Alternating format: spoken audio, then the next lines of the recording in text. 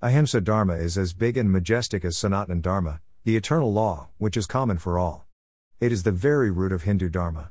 It is the basis of humanity, and its deep message of compassion for all of God's creatures is the essence of the teachings of our great rishis, enlightened saints.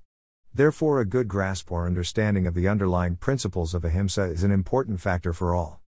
The great Srimad Bhagavad further adds, those who inflict pain upon God's creatures are firmly consigned to Andakupa Narak, a specific infernal region. There, he is forced to endure great pain from various animals, birds, snakes etc. as they bite and torment him. Many religions condone a ritual of animal sacrifice as a way of pleasing the gods. Although such actions are prevalent in cults, some ranks of Hinduism which themselves should be considered as cults condone ritual animal sacrifice. It is ludicrous to even think that God would be pleased by killing a creature made by himself. Only a fool would think that someone would be made happy by destroying that which he creates. The foolish have interpreted the Vedas incorrectly. They have preached what they perceive to be the truth that is instead false. In this way, these ignoramuses, without intellect, have preached the adharma of himsa, violence, as acceptable. God in all instances has preached love towards all. This universal love stems from the fact that all creatures have a commonality, an Atma, the soul which is simply a spark of the Paramatma, God Supreme. Indeed, all that exists is God in one form or another. Therefore, to harm another is to inadvertently harm God, and so the Dharma of ahimsa should always and everywhere be cherished. Man has no right to destroy any of God's creatures. More often than not, he may kill or harm another person through jealousy that causes anger within himself. This jealousy is brought about through reasons of women, wealth and kingdom. These are the great causes of dispute between man in the past, present and probably the future.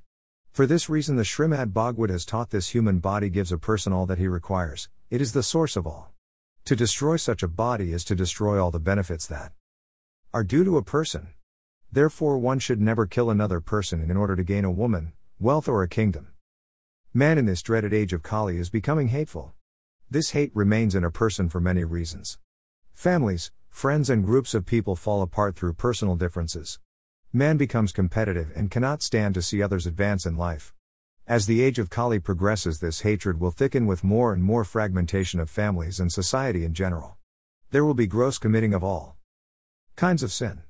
Who is to say that someday even we may commit the act of murder for personal gain? We all have the potential to do so, as we all are falling servant to carnal desire and material well-being. Violence, in its deeper senses, get as close as to not even think of hurting any creature. Acting on it is a far-fetched consequence of thought, so it better to avoid such thoughts. The major sources of such thoughts today are the so-called entertainment sources. The games which are played by children do have a lingering effect on their minds, as a result of which there is a higher risk of violence.